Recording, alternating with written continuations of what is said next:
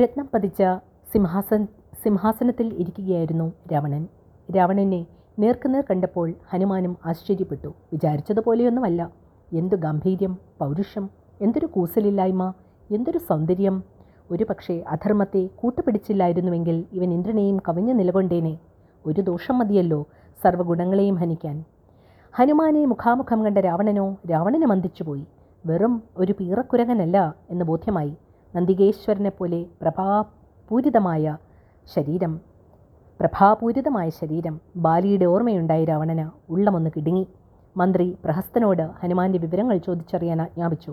പ്രഹസ്തൻ ചോദിച്ചു, വാനര, നീ ആരാണ്? ആര് പറഞ്ഞിട്ടാണ് ഈ അക്രമങ്ങൾ ചെയ്തത്? സത്യം പറയണം. സത്യം പറഞ്ഞാൽ ജീവനോടെ രക്ഷപ്പെടാം. ഹനുമാൻ പ്രഹസ്തനെ നോക്കിയതുപോലുമില്ല. നേരെ രാവണന്റെ മുഖത്ത് നോക്കി പറഞ്ഞു, ഞാൻ മറ്റാരുടെയും ദൂതനല്ല, ശ്രീരാമസ്വാമിയുടെ ദൂതനാണ്. രാക്ഷസ രാജാവായ രാവണനെ ഒന്ന് കാണണം എന്ന് തോന്നി. അതുകൊണ്ട് ഉദ്യാനം നശിപ്പിച്ചു. രാക്ഷസന്മാർ ഉപദ്രവിച്ചപ്പോൾ തിരിച്ചും കൊടുത്തു. സ്വരക്ഷയ്ക്കാണ് അവരെ വധിച്ചത്. ബ്രഹ്മാവിൻ്റെ വരമുണ്ടെനിക്ക്. അതുകൊണ്ട് ബ്രഹ്മാസ്ത്രമൊന്നും ഏശുകയില്ല. അതുകൊണ്ട് ശിക്ഷ പേടിച്ച് സത്യം പറയുകയാണ് എന്ന് വിചാരിക്കേണ്ട. സത്യം പറയുക എന്നത് ഞങ്ങളുടെ സഹജ സ്വഭാവമാണ്. അതിനാൽ സത്യം പറയുന്നു. ഇനി പറയുന്നത് നിങ്ങളുടെ നന്മയ്ക്കാണ്. വാനര രാജാവായ സുഗ്രീവൻ്റെ മന്ത്രിയാണ് ഞാൻ. ഈ ഇരിക്കുന്ന പ്രഹസ്തനെ പോലെ വിവരം കെട്ട മന്ത്രിയല്ല. നന്മതിന്മകൾ കാലാകാലങ്ങളിൽ രാജാവിന് പറഞ്ഞു കൊടുക്കുന്ന മന്ത്രി. അതുകൊണ്ട് പറയുകയാണ്, രാക്ഷസ തന്ത്രങ്ങൾ ഉപേക്ഷിക്കണം. ദുഷ്ടജീവിതം മതിയാക്കുക.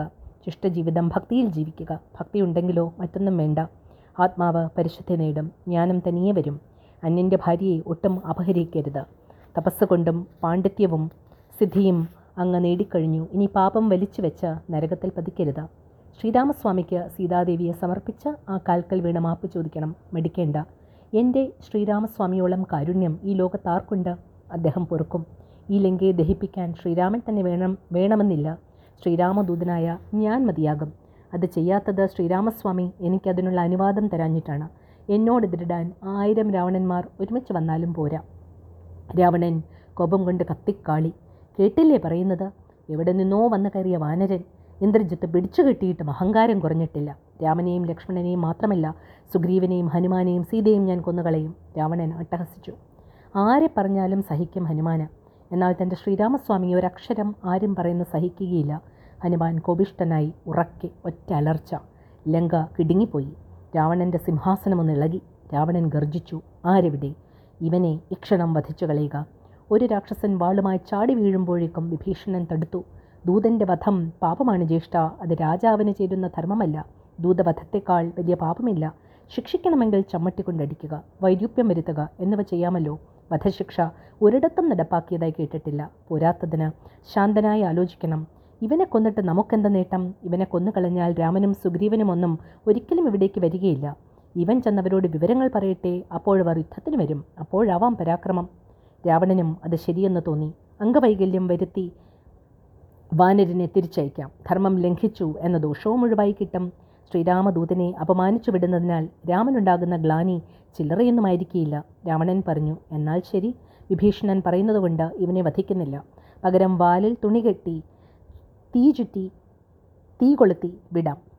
അംഗവൈകല്യം വന്നാൽ ഇവനെ കുരങ്ങന്മാർ കൂട്ടത്തിൽ നിന്ന് പുറത്താക്കും. വിരൂപനായി ഇവൻ തിരിച്ചു ചെല്ലുമ്പോൾ രാവന് അപമാനവുമാകും. വാലാണല്ലോ വാനരൻ്റെ അലങ്കാരം. അതുകൊണ്ട് വാലിൽ തന്നെ വേണം തീ കൊളുത്താൻ.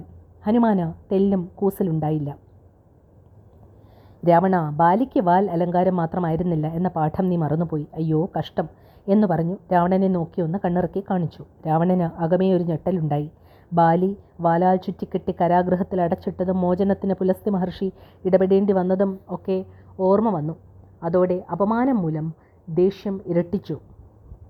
തീ കൊളുത്താൻ ആജ്ഞയും കൊടുത്തു.